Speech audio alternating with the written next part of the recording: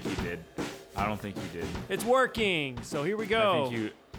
I think you're being a fibber. Time to do the podcast with Shane and John. By Shane and John. That's our new intro. Time to do the podcast with Shane and John. And then the outro is the exact same, just just flipped. So it's just you have listened. Time to end the podcast. This was Shane and John. Shane and John. Oh, God. Dude, that's so good. Oh man. Yeah. All right. So here's the thing. Yep. All right. I had to. I felt pretty shitty today because I locked my keys in my car.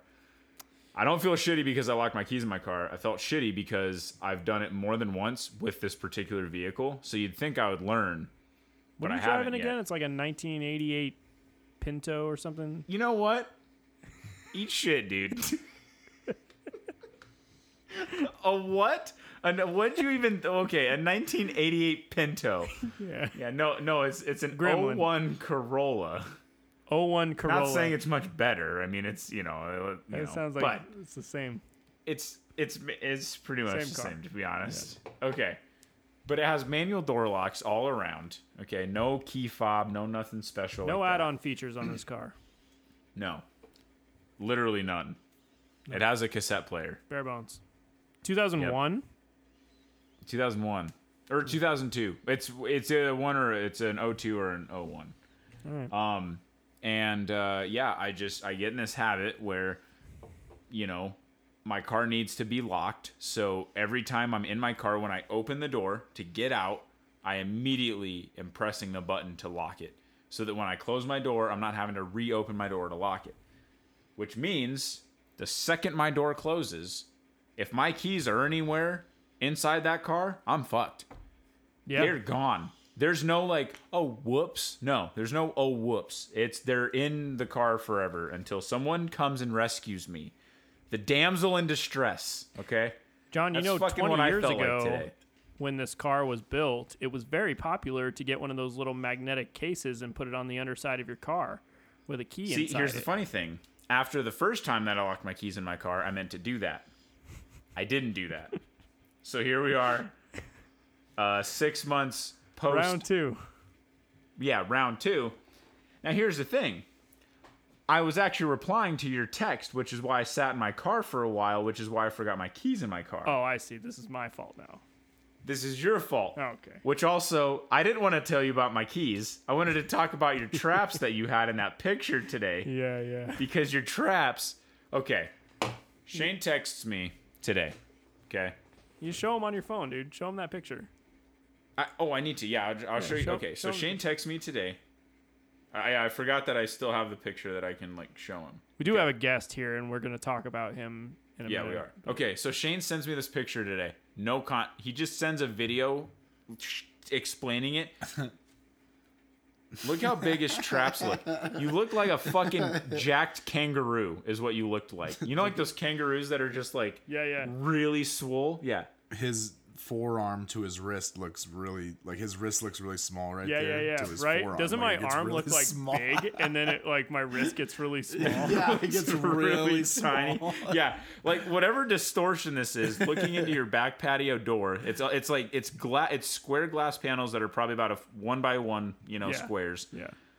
And the distortion gives Shane this appearance of having the most jacked traps I've ever seen on anyone. And the funniest part so I pulled up to my parents' house and I looked and I see this picture and I was like, holy shit, those traps are... I was like, what is going on here? And then I see the video. I watched the video and he explains in the picture. I was in the middle of recording a video and sending it to you. And so I was walking around my back porch and I looked in the mirror. I looked in the reflection of the back porch and I was like, what the hell? That makes my traps look enormous for some reason. And I do not work out. I do not have traps to speak of. So I was like, that's crazy. That looks like literally the end of my shoulder is connected to my ear or something. Like, what is happening here? So I decided to take a picture of it and send it to John along with the video that I was recording, because we record videos and send them to each other pretty frequently. So he looked at the picture, but he didn't watch the video. Yeah, I didn't watch the video, so I was just like, man, he's got some traps, but I don't know why he sent me that picture otherwise, right? Yeah. So then I watched the video, and he explains how he's like, dude, my traps look huge. And I was like, well, that's perfect, because that's exactly what I thought. Yeah. So my response was me sitting in my car, and so I was like, well, I got to respond to this right now, because this is hilarious. So I responded to it, meaning I sat in my car for like 2 to 3 minutes with the ignition, with the keys out of the ignition. I set them on the passenger seat, and I got out, locked it. I closed my door, and it was one of those things where I closed it, and I turned around, and I was like, fuck. I knew exactly what I had done. I was like, I don't have my keys in my hand. Yep. And sure enough, I didn't. So I called this gentleman, and he was a very nice lad. Very nice lad, and he saved the damsel in distress as I sat there completely helpless. Paid him $60. So fucking think I'll learn this time to get a little key box so that I don't lock my keys in my car again. Well, I had to do the same thing for my Jeep one time, but it wasn't because I locked the key in my car. It was because I lost the key. I couldn't find it anywhere. Turns out it was just in a pocket of my work backpack that I had not checked. And I spent $300 to get a new remote key so I could drive my Jeep again. And then I found it a week later. You also had your Jeep key in the ignition for about 1.5 years. It wasn't that long. It was 9 months. It was a long time though. Oh, what? Okay. He left his key in the ignition? No, he didn't accidentally leave the key in his ignition. There still is a problem with one aspect of my ignition, where when you put it into park, it doesn't unlock the key to take it out of the ignition. Normally you have to put your car in park before you can take the key out. Right. And when I put it in park, it doesn't do that. And I have to unless you work push the it button on the shifter to get it to work, to get it to lock so I can take my key out. But I didn't know that for a good long while. It was just stuck in there and I couldn't get my key out. So I had a spare key because I had paid for one when I lost my key originally. I had a spare key. So I would carry my spare key with me. I would unlock my Jeep, get in. The key is already in the ignition. I would just turn it and start it. And then when I would get out, I would just get out, lock the car from the outside with my other remote. And if anybody had ever decided, and for a long time, I would hang a hat from my windshield wiper, knob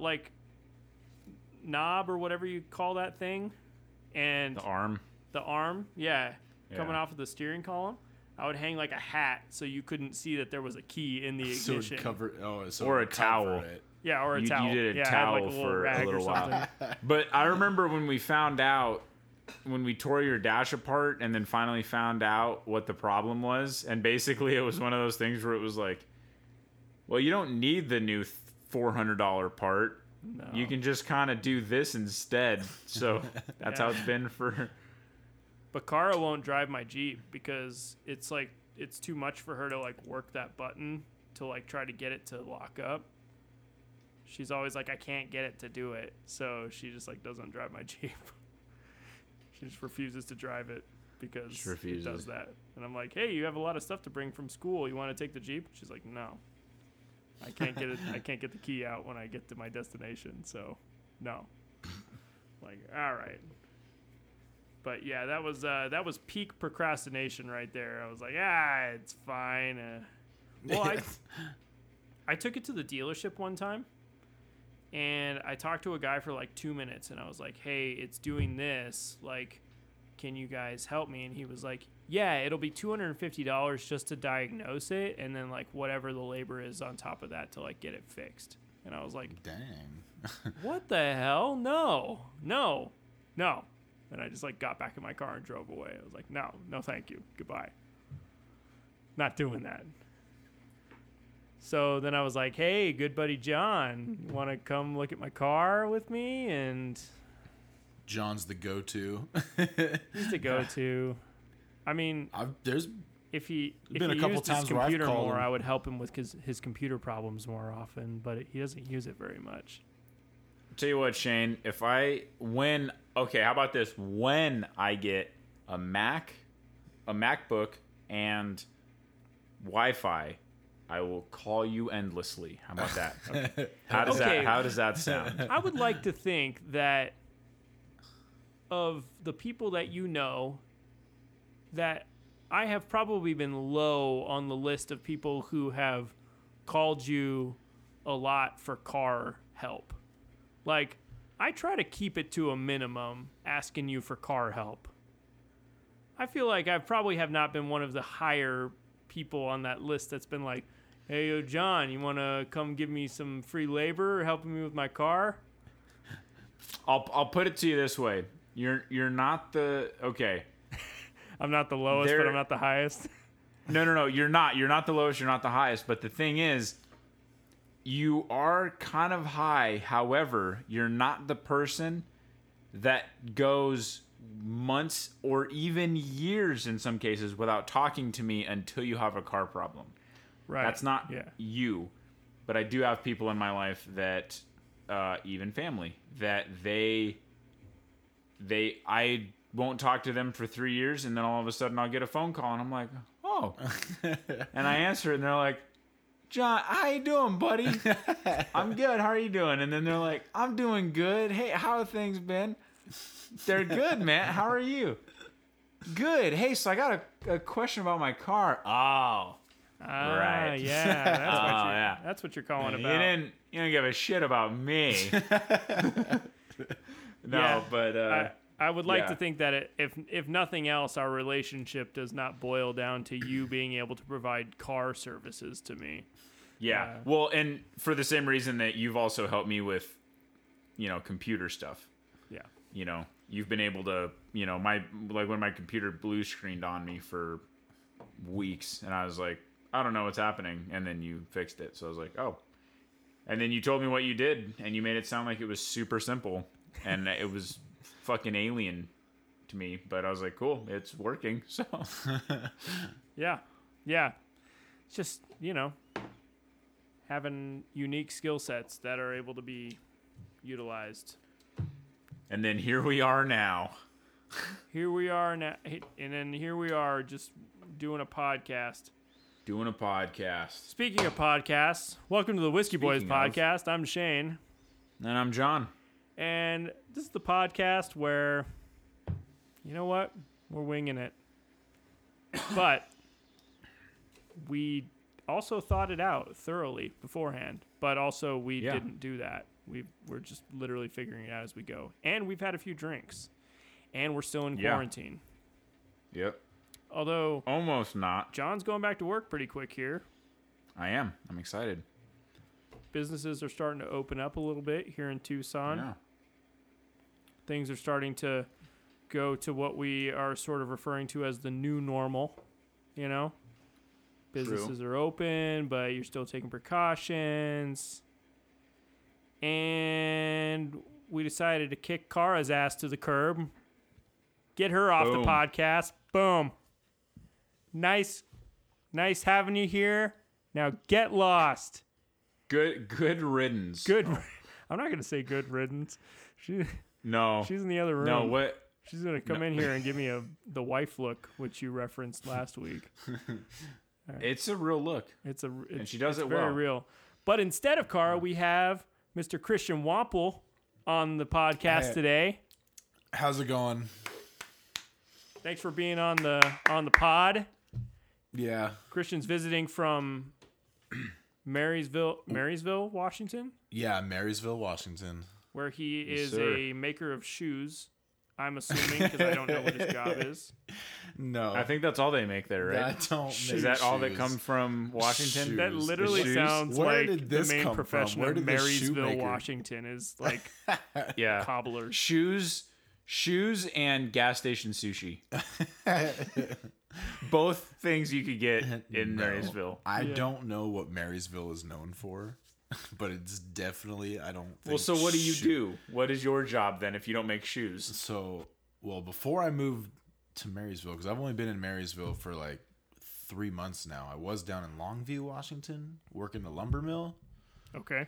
And then I left the lumber mill, moved in with my brother, my stepbrother, and now I work at Home Depot as a merchandising. The Met team. There's a Met team at Home Depot, and it's Nice. like a little team that basically works for the vendors, and they set up the events for like when Christmas comes, they're the ones that set up all the Christmas trees. Yeah, in the yeah, front apron and all that stuff, and we're the ones that have to deal with all the. We're the ones that make sure that everything is clean in the store, pretty much too. Are you guys the like, ones not- I that wouldn't like say if they clean. decide to move something, if they decide to like, move a display or move like a section to another area or something like that, you guys are the ones who do all the moving for that and stuff? Yeah, We exactly. we have something like that with Best Buy. It's called Project Team. They're Yeah. always there outside of store hours, and they're moving this whole set of headphones over to this area, and they're switching out the display TVs for new displays, and and stuff like that. They're kind of like the backbone, the undercarriage of the store. Yeah, that's pretty much what we do. But we also work on because Home Depot has, out of all the aisles, each aisle has like 20 bays. Oh right, And yeah. we work off a phone. Oh So we have like these little like smartphone things that we work off, yeah. and it gives us everything. Like you scan into a bay because each bay has a little sticker that you scan into, and then Sure. you're like, oh, okay, what do I got to do? And then it gives you everything you need to do on the phone. It's like, oh, is all the product there? Do you need to pack down anything? So I guess the question you would gotta- be, what's the best thing about your current situation? Is it living in Marysville, working at Home Depot, or living with your stepbrother? I'd say working, just because working at Home Depot, I'm actually still working a full-time job when I know that there's a lot of people that aren't working a full-time job, especially Yeah. right now with the Yeah. whole COVID thing. Yeah. It's been really busy at Home Depot too. Oh, it has. Especially now, before I came up here or down here to Tucson, we were letting like 90 people in at a time. Uh-huh. And Yeah. then we just jumped up to like 300, but we're not even making that 300. We're still only getting like 195 people or something. Wow. I don't know if they've So- had those restrictions on our shit here, dude. Because every They time I have. drive past Home Depot or Lowe's, the whole parking lot is packed. Like last weekend on Sunday for Mother's Day, we drove past Lowe's on Speedway and Kolb twice. We drove past there twice, going to my parents' house and then going to her parents' house later. And both times in that day, it was the whole parking lot was full. Like, it seems like they're just like, hey, sounds like people are doing a lot of projects right now, so we're just going to open the floodgates and let everybody in. I don't know. I mean, that's what it seems. If they were only letting 90 people in, the whole parking lot wouldn't be full, right? Well, the line, I remember we did have a line, and obviously they were counting people as they came in and out. Yeah. And there was like, I remember, I start off early in the day, and then I get off at like 1:30. Oh, okay. Nice. So I usually, and it works out for school too. So I get off and I go start school. But anyway, I'd leave work and there'd be like a long line of people trying to get into Home Depot.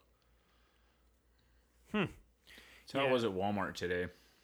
What's that? There's a long line. Are they? Oh, they're counting people. Yeah, at they're Walmart. counting people. And then so is fries if it got too Yeah. high. Yeah, they haven't been doing that at. We usually go to Albertsons. There's an Albertsons near us, and they haven't been doing that at all. I think they had set like a thing like, oh, only 100 people can be in here at a time, but I don't think that I've never gone when there's like a line or anything like that. I just walk right in. So I don't think Yeah. there's been enough people actually going to the store to have to worry about it. But honestly, like I don't even know. Like, I think Christian, I think you and I have only talked like once or twice before. Yeah, because I mean, like you were living with John for a bit, and I remember seeing you. Yeah. Like when I would go over a couple times, but like I don't even know you guys' relationship. Like, did you guys go to high school together? Yeah, so me and John played football and went to high school together at Saguaro, and then Nice. obviously I left for the Marine Corps right after high school. That's what it was. Yeah. I thought I remember So John saying that you were in the Marine Corps, but I couldn't remember. Yeah. Then you were like, I'm working at Home Depot, and I was like, oh, wait, I thought he was in the Well, I Marine. mean, we also, me and John did work at Home Depot together too when we were in high school. Oh, no shit. For our little part-time job that we had, because that's where. You got me hired. Yeah, I helped Depot. him. I helped him get hired at. He Home helped me Depot. get my first job, and then I got Aaron his job at Home Depot. And then I was already gone by the time. And then he like helped you knew Aaron. Drake, like a buddy of ours, Drake. I only knew Drake Right. Yeah, through, Home Depot. through Home Depot. But Drake was a guy that Aaron and I, like Aaron knew him, and then I knew him through Aaron. But we were all working at Home Depot at like the same time. It was actually a lot of fun. It was a cool like first job, like because I know you, Shane, you, Brennan, and Brandon. Yeah. And if right, was it you all, three or maybe like it was you the all three of worked us. at Best we Buy? all worked at Best Buy at one point. Yeah. Brandon So, helped like, that's me the get the job at Best Buy. Yeah. Yeah. And then I helped Brennan get the job at Best Buy. But Brennan didn't stick around for very long. He only worked there for like a few months because he was still working full-time at Savano too. So he only worked there in the evenings. He would come in and his hair would be all crazy and people would be like, that guy's weird. Yeah. He would just be really pushy about getting people to do like upgrade checks on their phones and stuff. Like, what's your phone number? Nice. Let's find out if you have an upgrade available. They're like, oh, I don't know my phone number. And he'd like take their phone out of their hand and be like, here, look, you can look it up inside the phone. They're like, okay. He was just like super pushy. It was really funny. Yeah. That's I feel like that's how it goes when you're younger. Maybe one person gets in on a job, and then if they do a good job, they can be like recommending their friends. And then certain enough, it's just like a whole crew that's working there. Well, I definitely knew quite a few people that I wouldn't recommend, but I didn't have that big of a friend group in high school. Sure. Yeah, that was the funny thing with you and I is like, I mean, we went because I mean, our routine was the same every day senior year. Yeah, pretty much. We ended the day like I always parked in auto, so I didn't have to worry about the student parking lot my senior year because I had automotive.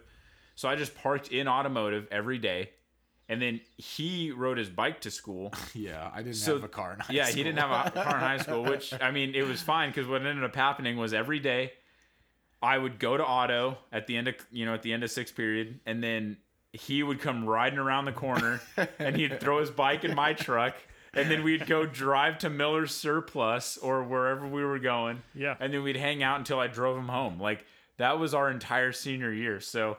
And then, like, that's basic, we just hung out together. We just did that mostly. And then, of course, we stayed in contact after high school, after, you went to the Marine Corps. Yeah. And you got deployed to Okinawa.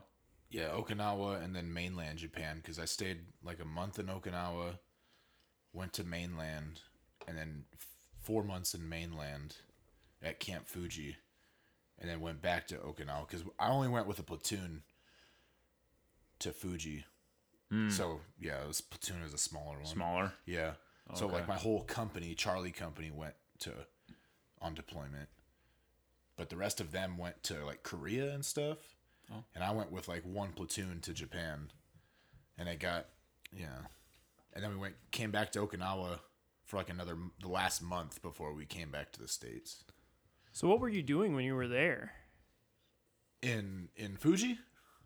Yeah, or just in Okinawa, general on my or deployment. like when you were over in that area. I mean, like I know there's like we have so many forces in so many countries where like it's not even like wartime stuff, or it's not even like the reason for that is because we're the most forward deployed unit. So if we did get called into action, they're gonna send the closest unit to that area to that. Whatever the zone is. So like the goal is just to have you guys close by so that if they need to call you in, you're close. It's not like a 15-hour thing to get you to. Especially with the Marine Corps, because a lot of people don't know that with the Marine Corps, it's not what makes it different from the Army and the other branches is we have our own little Air Force. Right. We're all ground forces, and then the Navy is the one that carries us around. But what happens is when something happens, the president, if he wants to, he can call in the Marine Corps and we can hold an area or a country for 90 days without the act of Congress. Because technically, conduct war, or what you want to say? Yeah. Like to be like, hey, we're going to enter this area. You have to have the act of Congress to do that. Right, the president can call in the Marine Corps and be like, hey, I want you to hold this area for 90 days. And the Marine Corps can go do it without Congress being like, yeah. Wow. No, you can't do that. Just like in the event of like something that needs to be done on an emergency basis. But anyway, yeah, so we were in Japan just for our 6 months. And we did the 6 months. Each company, we have 4 companies in my battalion. Mm-hmm. Alpha, Bravo, Charlie, Delta, and then every 6 months one company is deployed to Japan, and then they split the companies up in platoons so each platoon gets sent to maybe Korea or whatever, and they do some training stuff. So I went to Camp Fuji with 1st Platoon, Charlie Company, and we did some joint unit training with the Japanese military. Okay. Wow. So like literally where Camp Fuji is like right across the street from the Japanese infantry school or whatever. Oh, okay. Yeah, so you're kind of like so we do right some there joint with them. training. Yeah. Yeah. But otherwise, just doing that forward, you're just being a forward unit for the U.S. military. Sure. And it's not any different than being just a regular everyday job. Yeah. For the military. Right. Like whatever we're doing in the like what we do stateside here in the U.S., it's no different than what we're doing over there. Just maybe we're training with more foreign units. Right on. Or that I'm in another country. I mean, otherwise that's the only difference, really. Yeah. So you were in for 4 years doing that? Yeah. So active 4 years, and then my contract is 8 years. A lot of people think that people just serve 4 years and they're out. Technically, most contracts people have a 4 years active and 4 years non-active. Oh, okay. So you're like still non-active right now? I'm actually, my non-active service is over now. Oh my gosh. Right, because you guys are like 4 years younger than me, and I've been out of school for 12 years now. Not even that. Yeah. So I was before I actually went in, so I enlisted when I was 17, and I had my mom and dad actually have to sign permission for me to enlist. Oh, no kidding. Wow. So I had like 9 or 10 months of delayed entry program, and that counts towards your inactive service. Really? Wow. So when I got out of the Marine Corps, I only had like 3 months or 3 years and 2 months of inactive service. Oh, okay.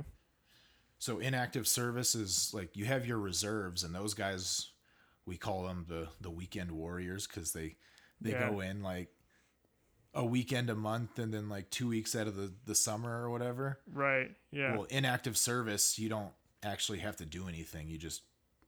It's pretty much like you're out of the military, but if they want to, they can be if they call you back. Yeah, they're like, you're going back. And you don't have any choice. But if you don't hear anything, you're not responsible for anything. I mean, I've gotten calls before, and I'm like, oh, what's this? And they're like, hi, I'm Staff Sergeant so-and-so, and I'm wondering, or like they're calling to try to get me back into active service or something. Oh, okay. But they're not. Yeah. But you're not under change of information. They're like, hey, we're just checking up to see if you're still at so-and-so address, and this is your phone number. And you're like, go away. I don't want Yes, to talk this is to you. me. Leave. I don't want to talk to you. Did it feel like, I mean, I find this kind of stuff interesting, but like, did it feel like a lot of the guys that you were in with were planning on just continuing after those 4 years of active, just staying active, or like just basically just making a career out of, you know, the Marine Corps? Or did it feel like a lot of them were saying like, all right, I kind of like have, you know, fulfilled my contract as far as active duty goes, so I'm going to go inactive and I'll just kind of consider whether I want to go active again after those 4 years are up? Yeah, that's so. I mean, I was kind of like that. I was like, all right. I mean, I knew a lot about the military already before I went in because I grew up like that. Sure. I was like, oh, I'm going to join the military. And then once I found out what kind of branches there were, and I was like, I want to be the Marine Corps because I want to be. Everybody wants to be the best when they go in the military, so they have this choice of going whether like special forces or something. And Yeah. I was like, the Marine Corps to me was the best, so I went to the Marine Corps. But so I was like, all right, I'm either gonna like it or I'm gonna hate it, because I've known people that were like, hey, or I had people in my family, like my Uncle Dave and my grandpa and my great grandpa, they were all Marines, and from their stories I could tell like, hey, I may not like this and I may love it and spend 20 years in there and make it a career. But I kept that in my mind, like, hey, I might just go in and be like, I'm just going to do my 4 and get out. Sure. But there's definitely people in there. Like, I knew guys that you don't think they're going to be in there for very long because your first couple of years, you don't really know anything. And then the last couple of years where you're active is when you start to really know whether you're going to stay in or not. Sure. Like, we had guys that were like, oh, I'm not doing this. This life sucks. Or there's a lot of, I don't want to say complaining. Yeah. But like you're there, and just like a regular job, you have your complaints that you do of your regular job, right? Sure. Yeah. You got, the stuff that like you every day you're like, oh, bitch about a little I bit. gotta yeah. So I mean, it's the same thing in the military, right? Because it's not really any different than a regular. It's just a day job most of the time, right? Except that it's different in that it's a combat thing, right? You're like, I could die if that's your job. I mean, not everybody's combat in the military, but sure, it's a lot of people are. But anyway, yeah, it's like a regular everyday job sometimes. So, but there's definitely people there that you're like, oh, I don't think that guy's gonna be there for very long, and then next you know, you're the one that's getting out, and you see that he's still there for another 6-7 years or whatever. Yeah. I think my uncle's been in. He still works for the Army now. He worked for the Army National Guard for like the past like 30 years. I think he joined when he was like 20, and he ended up getting to the point where he was an Apache helicopter pilot, and then he just became like an instructor and was doing that. And then they did some like restructuring and like actually got rid of his whole platoon, or maybe it was his entire company like a couple years ago, and he became like the safety officer for Arizona. But he told me, like, he was like, dude, I never expected to like make a career out of this. Like, I got in because it felt like the best thing to do at the time, and I just stuck around. And I mean, like, he ended up making really good money and was like happy with the work that he was doing, being deployed. He got deployed to Afghanistan twice. I feel like he's been deployed another time as well, but he did at least 2 18-month tours to Afghanistan where he was, he was flying all the time. And he was, as he would put it for civilians, he was busy a lot of the time. Yeah. And air crews, those air crews are always busy. I've noticed that, whether helicopters or airplanes. Yeah. If you're on the air area, especially at the Marine Corps, I remember. I don't know how I'm guessing it's the same with other branches, but if you're part of the air crews, like helicopters and planes, those guys are going like all day, every day. They just have different shifts or whatever. Yeah. It sounded like, I mean, he, it was always something where like he couldn't really talk about it a lot, but like I would get on a call with him, and this was back in like, this is like 10, 15 years ago, I'd get on a call with him and, he'd be like, it'd be like a super delay because we're doing a phone call like all the way to Afghanistan, and he'd just be like, yeah, it's been busy, I've been doing a lot of stuff.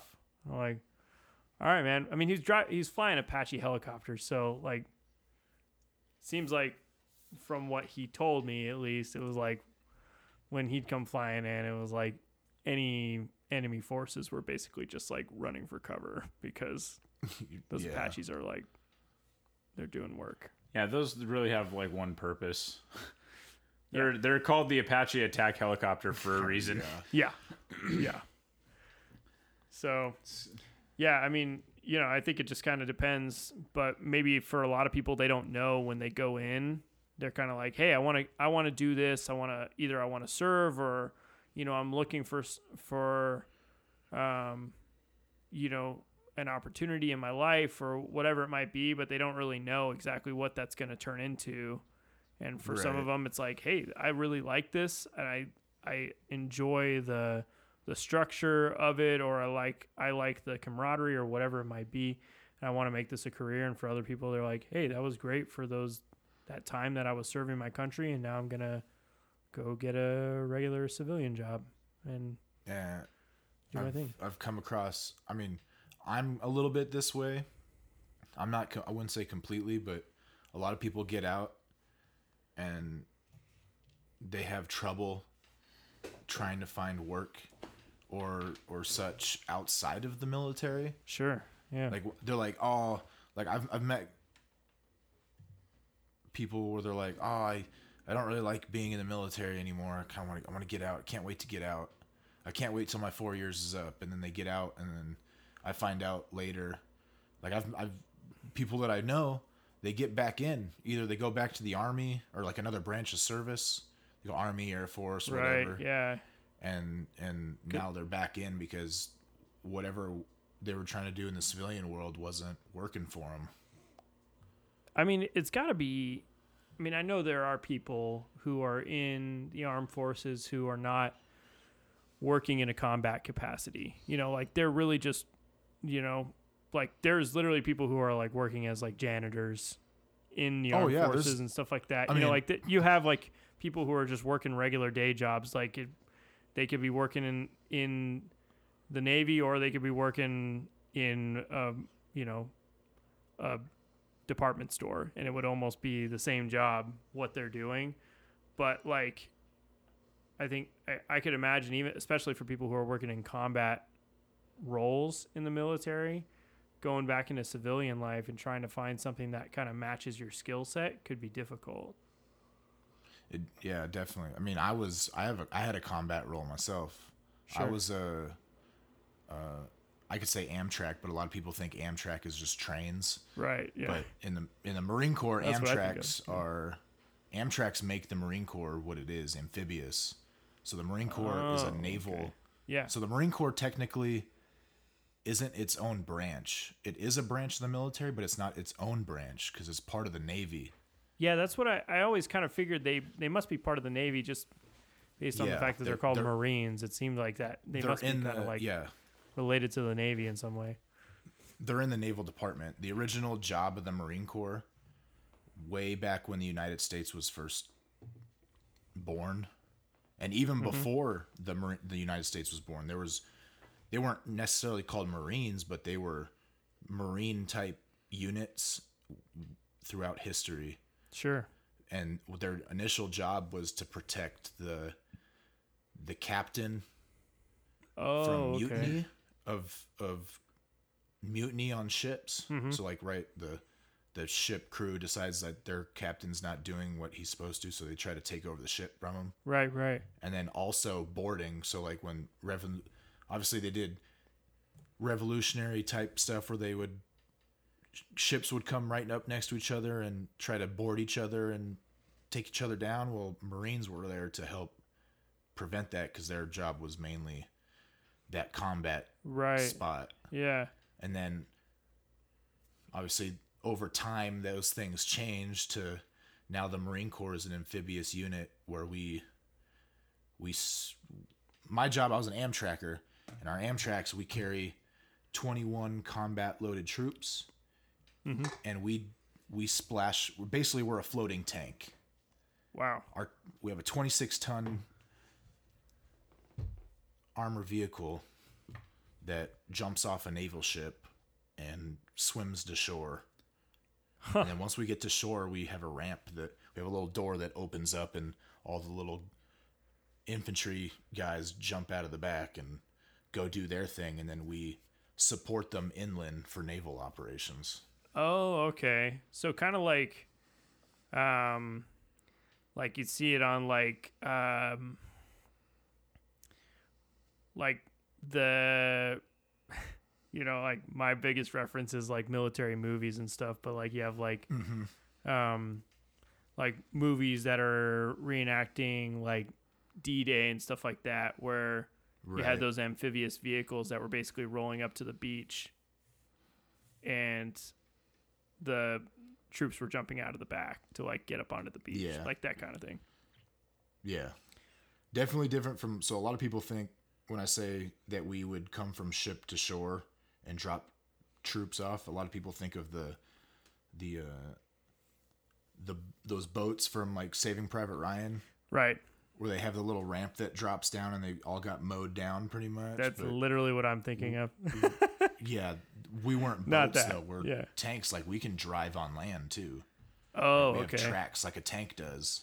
And it's completely covered. It's not open. Yeah. That's crazy, dude. And our ramp opens on the backside too. So if we pull up on the boat and we start getting shot at, the troops aren't going to get mowed down like they did in Saving Private Ryan. Right. Yeah. Like it's going to be like they're protected until they get out and come around the backside of the. Yeah, and then they gotta then they're on their own from there. So you were actually driving one of those vehicles. Yes, just driving it. Man, that's crazy. Were you getting shot at, dude? No, I was never in combat. Sure. Yeah. I don't want to say that. I don't know. It's kind of a weird thing, especially with as a Marine. You're trained to do all this fighting, and you're trained to be this warrior. And then when you get out and you've never been to combat, there's like this. I don't want to say emptiness, but like there's this thing that you're like, man, I feel like I haven't served my purpose. Right. Yeah, I could see that. I mean, the Marine Corps is real brainwashy. Like that's one thing that sets them apart from the other branches too, is that you go into the Marine Corps and boot camp is longer and they drill into your brain these things. Like mainly the history of the Marine Corps is like one big thing they do. Sure. And then they just train you up. The Marine Corps is definitely a cult. Yeah. Or it's cult like. Right. Because you don't see a lot of guys that like people support their branch a lot, right? You'll see Air Force stickers and Army stickers, but the Marine Corps, those guys will be like, you'll hear someone else is a Marine and you're like, oh, you're a Marine? Oh, Semper Fi, brother. And you'll say, you see guys like that happen. Like before I left Washington, there's like this root beer store that I like to go to. Mm-hmm. And they got all these different root beers and sodas that they come sent in. Sounds badass. But we went to this root beer store before I came up down to Tucson, and the guy that was there working was a Marine, right? And we were just we were just BSing bullshit, and then he said something about being a Marine, and I was like, oh, Semper Fi, brother. And I was like, what'd you do in the Marine Corps? And he's like, oh, I was a flight mechanic or whatever. He worked on helicopters or something. And I was like, oh, I was Amtrak's out of Camp Pendleton. He's like, oh. But yeah, there's just like that immediate camaraderie with it. Yeah, it's a different. Like, I don't see too many guys that were like in the Army or the Air Force. Like, oh, cool, I was in the Army, man, blah blah blah. And there's like, it's just a different. Is the Marine Corps smaller than those other branches? Yes, besides the Coast Guard, which we don't talk about. Yeah, the Marine Corps. The Marine Corps is the smallest branch. So it's kind of like that. Kind of makes sense, right? It's like, there could be just like hundreds of thousands of people like going into the Army, stuff like that, but it's a smaller number of people who actually go through boot camp and like get into the Marines and stuff and like become part of the Marine Corps. So that's kind of the thing. They kind of want to build that sort of camaraderie and kind of that connection between people so that, you know, you feel that loyalty. I mean, loyalty is huge for that kind of stuff. Especially the Marine Corps. There's not too many. I don't know what that dude was in the Army that you remember seeing that dude in the news. I don't remember what his name was, but he went like, there was a whole story on him. I don't remember what his name was, but you don't really see anything about Marine Corps dudes unless it's like, I don't know, something good. I haven't seen anything bad about Marine Corps dudes. I will say that I will often drive behind vehicles that will have a single like Army sticker or a single Air Force sticker. Mm-hmm. A fucking Marine's behind their vehicle is never just one. It's always the license plate, the sticker, which is cool. I'm not, but it is that kind of like I get that. In fact, I was driving behind one today that had it was all, you know, obviously you could tell his political views, right? Obviously, and along with that was about 10 different things that signified him as a Marine, including a giant magnet on the side of his door that was just the Eagle, Globe, and Anchor on the side. And it's funny because I was thinking like, man, you don't see like Air Force guys doing that. You don't see Navy guys doing that. It's like a few and far between. Yeah, of those guys, it's like a lot of Marines you'll find have that kind of stuff. That kind of stuff, you know. So, you know, it's definitely something I, as a civilian, have noticed. Right. So. Yeah, right. I never understand those people that put all those bumper stickers on the back of their car. I mean, I guess I get, you know, you want to rep your stuff, but like, I guess I don't really understand, like who are you doing that for exactly? You know, like, are you just doing it for yourself? Or whether it's like the fact that you were in the armed services or the fact that you were in, I mean, like, I could see if I had been in the armed services, I'd put a sticker on my car so that, like, if I got pulled over and a cop, like, was walking up, they'd be like, oh, this guy was in the Navy. So well, I can tell you right now that getting pulled over doesn't help any. Or something like that, you know?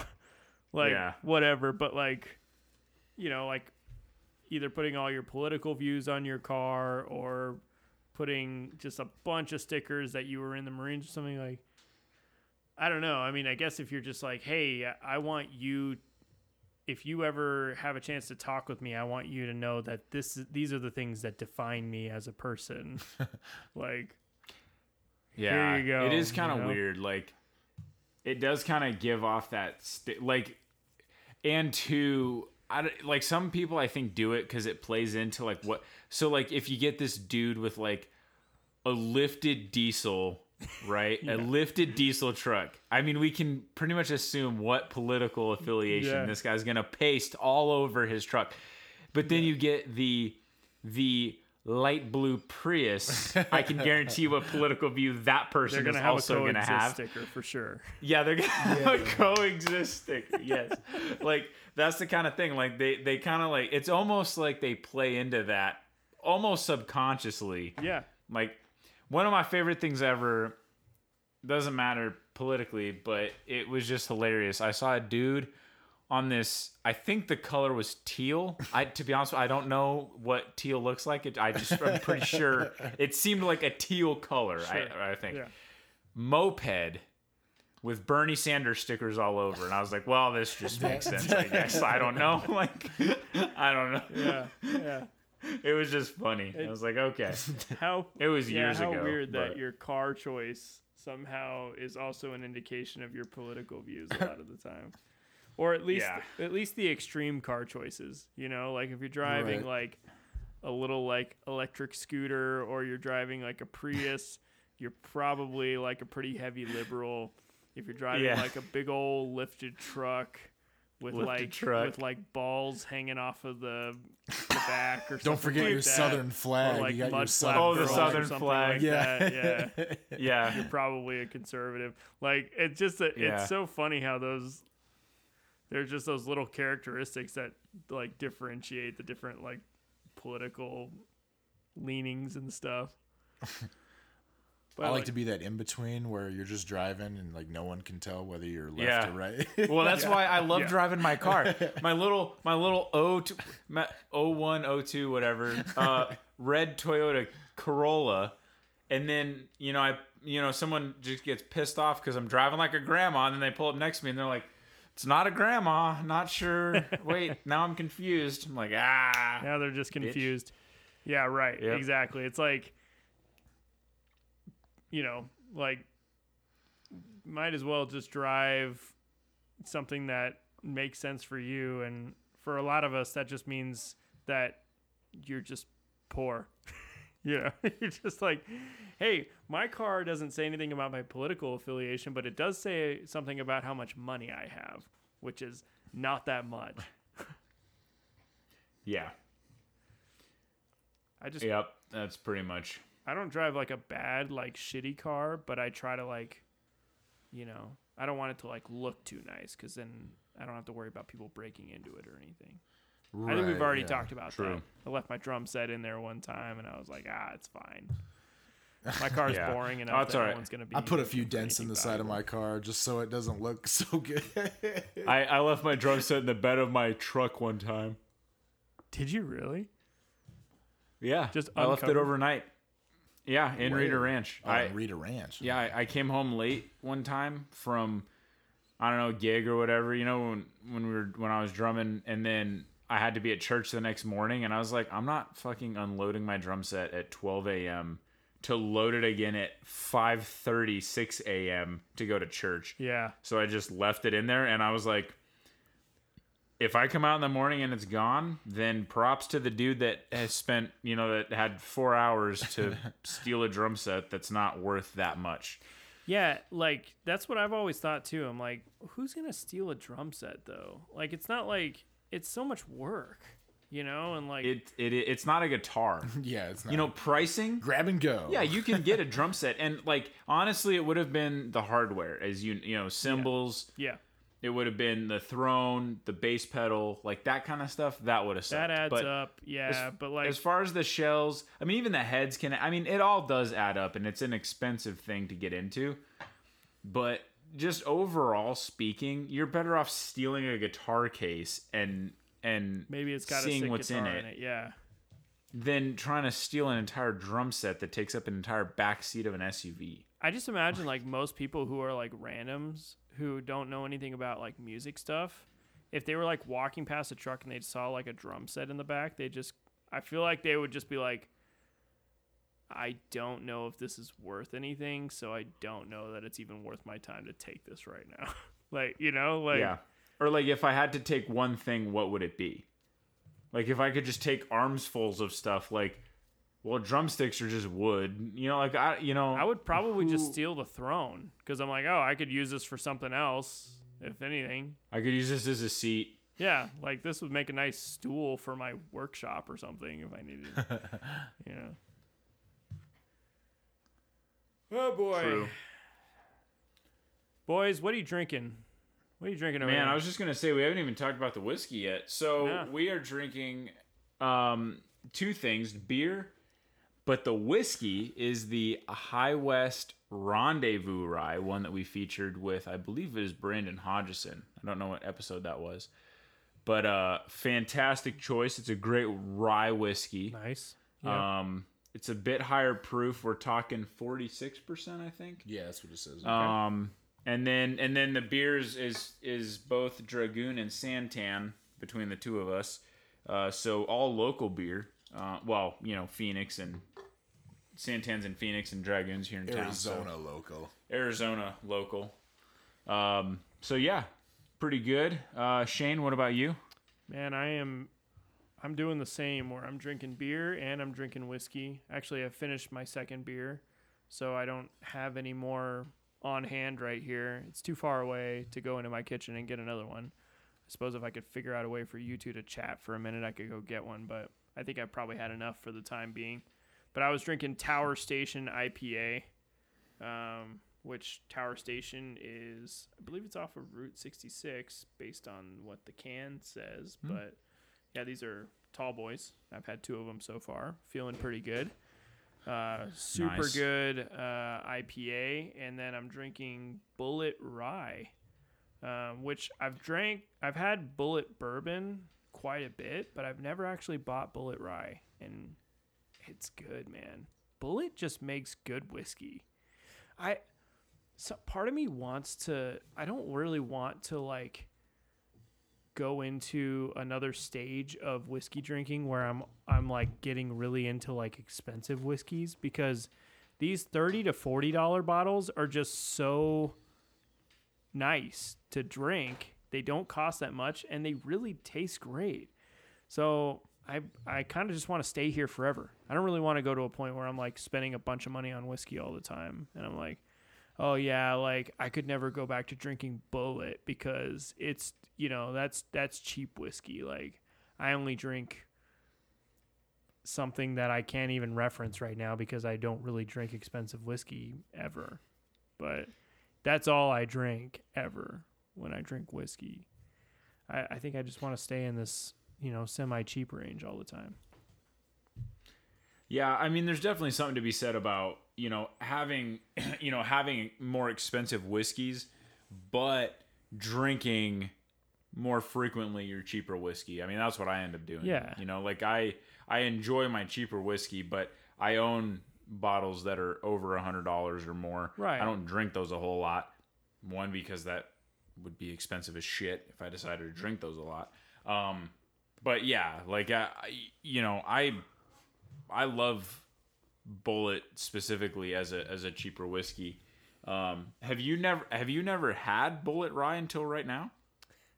Now that I think about it, I think I did have it one time, and I think it was at the Ward Davis concert in Phoenix. I think their well was Bulleit Rye, if I remember right. It might have been. What's that place called? Last Exit. Last Exit. Up in Phoenix. We were at Ward Davis, and I got super trashed. Yeah.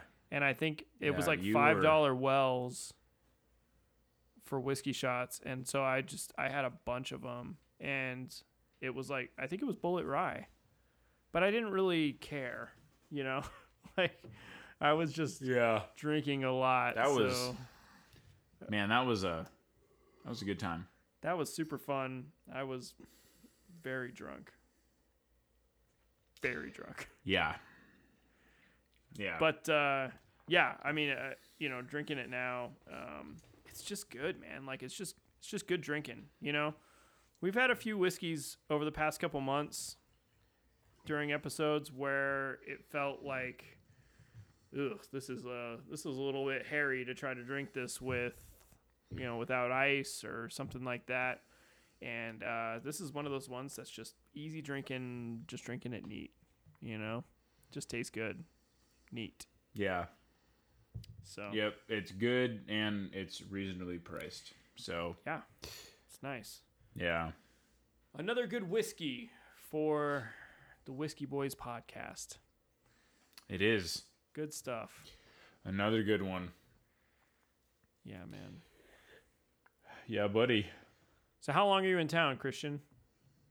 I flew in on Friday. I'll be here for 10 days, so I'll leave on the 24th. Oh, nice.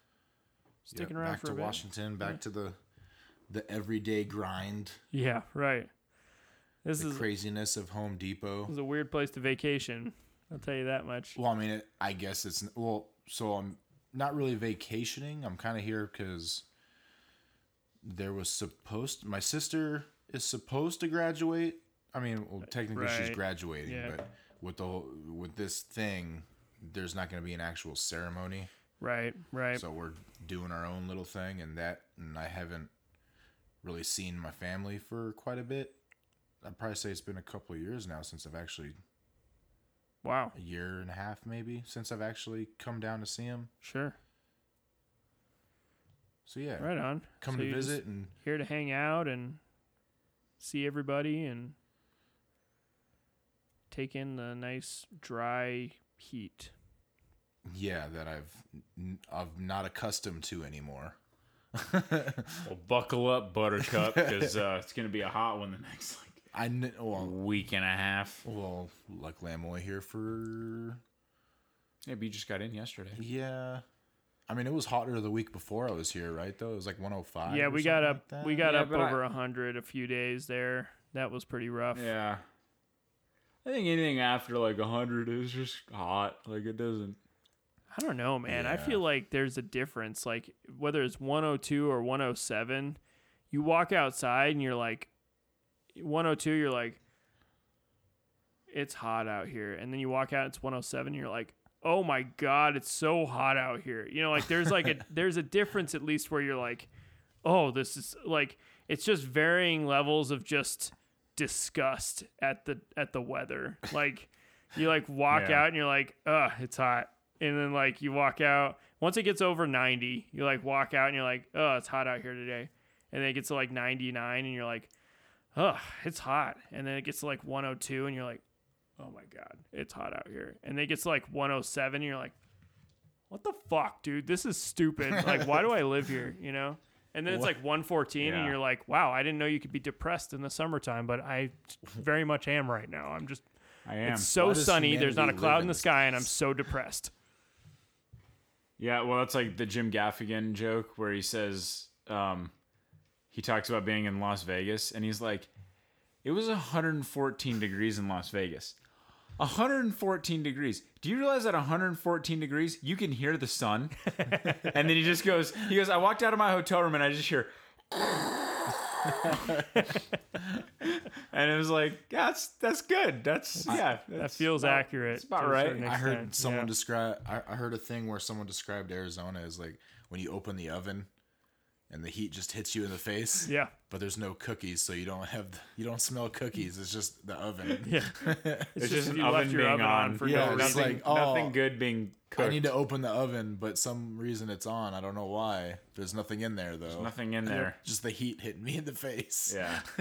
My dog was literally like, fuck this shit, I'm out today. Like we were sitting out on the back porch and I was like watching something. I was watching like a live stream on YouTube and I was, checking something on my phone or whatever. I was just hanging out on the back porch trying to get some outside time. And the dog always wants to go out when I go out. And we were sitting out there for 15, 20 minutes.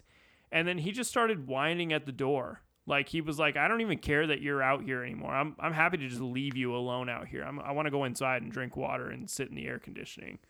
And literally, like, I let him in. He ran inside. And then when I finally came in later, he was just laying on the couch, like, just in the direct path of the AC.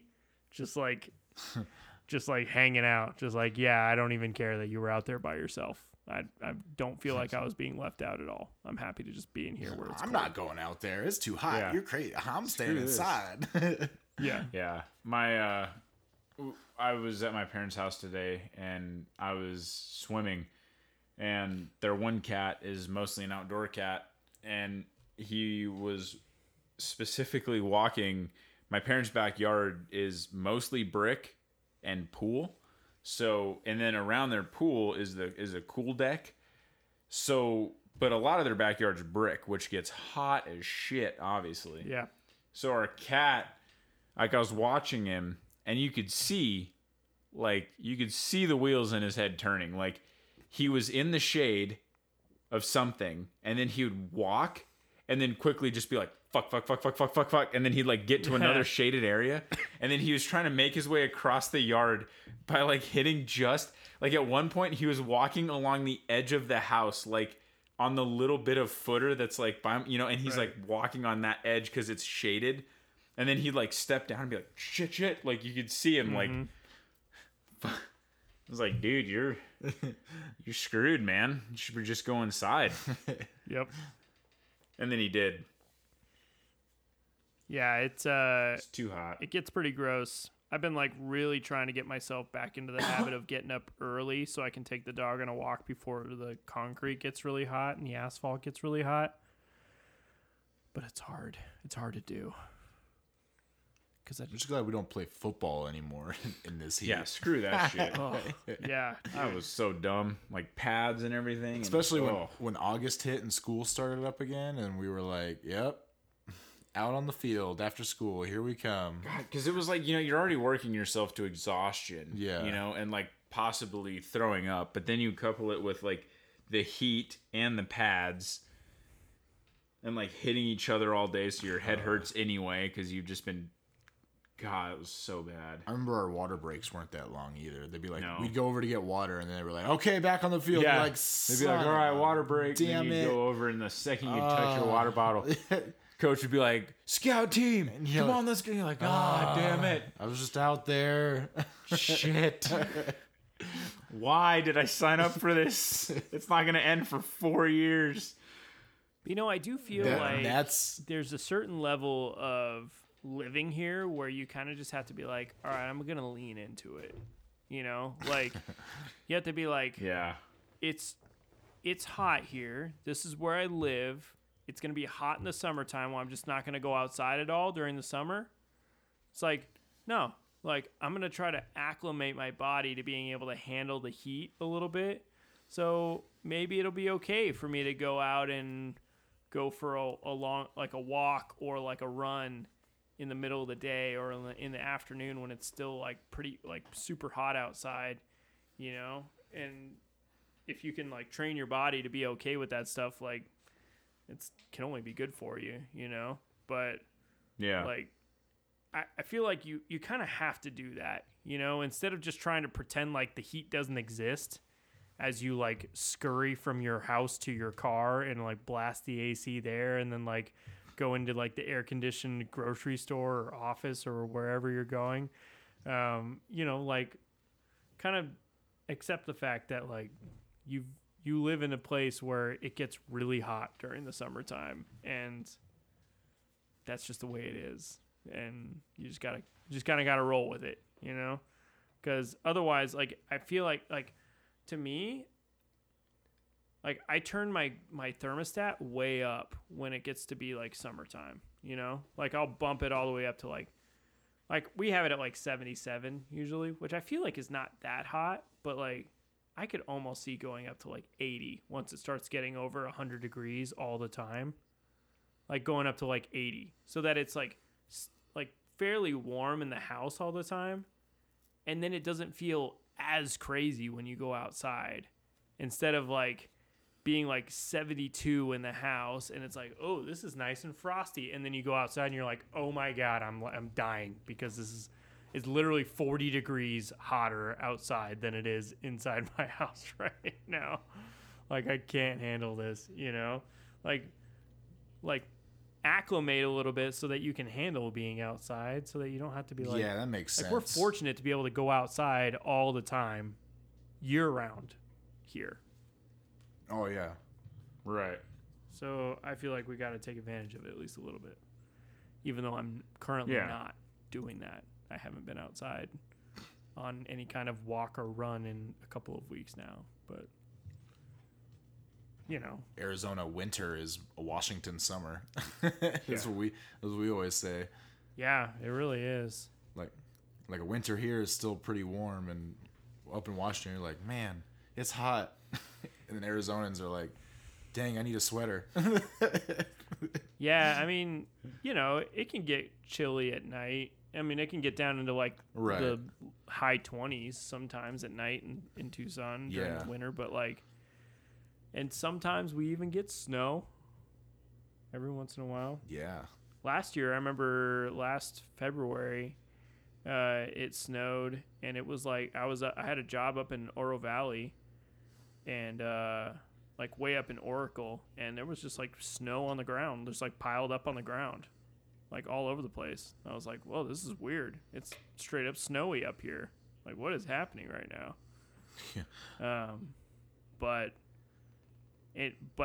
the thing that changes here, like we went up to Vancouver in February, and the difference was like it would get down to like 40, it would get down to like 35 at night here, and then by the middle of the day it would be 70. And in Vancouver it was like 35 at night, and then it would get to like 45 during the day. So you just don't, like, here it's just that you have these crazy drastic temperature changes where, like, in, like, I feel like in more northern climates or whatever, you don't get those like huge temperature swings and stuff. It's probably those clouds. It was probably cloudy up there in Vancouver, yeah? Yeah, it's cloudy. They Yeah, get a lot of rain and stuff. That makes a big difference. When there's not a lot of clouds, like here in Arizona, there's not always, unless it's like monsoon season, then you get all the clouds. But those clouds help keep that heat in or whatever. Right. Versus when like there's no clouds, the temperature will change obviously. Yeah. Drastically. Yeah, and they're right on the water too and stuff, so it's a little more temperate because of that. But yeah, man. What do you guys think? Good to go? I think so. Right on. It's been fun. Yeah, good stuff. Good whiskey. Glad you guys could beer. have me. Thank you. Yeah, Wample, thanks for being on. Thanks for coming into town just for this podcast. We're that important. Yeah, just this. This is the only reason why I came. Thanks. That's right. Yeah. All the money we're making. Thank you for being here, and Yep. glad to have you here in Tucson for a little bit. And yeah, I heard about Whiskey Boys and was like, I need to find these guys and be on this podcast. that's right. Yeah. and he did it. Your one His chance. dream came true. Yeah, that's right. My one thing off my bucket list. There you go. Yes. Yeah, Bucket list item. that's it. Well, All right. cheers, fellas. Damn. Cheers.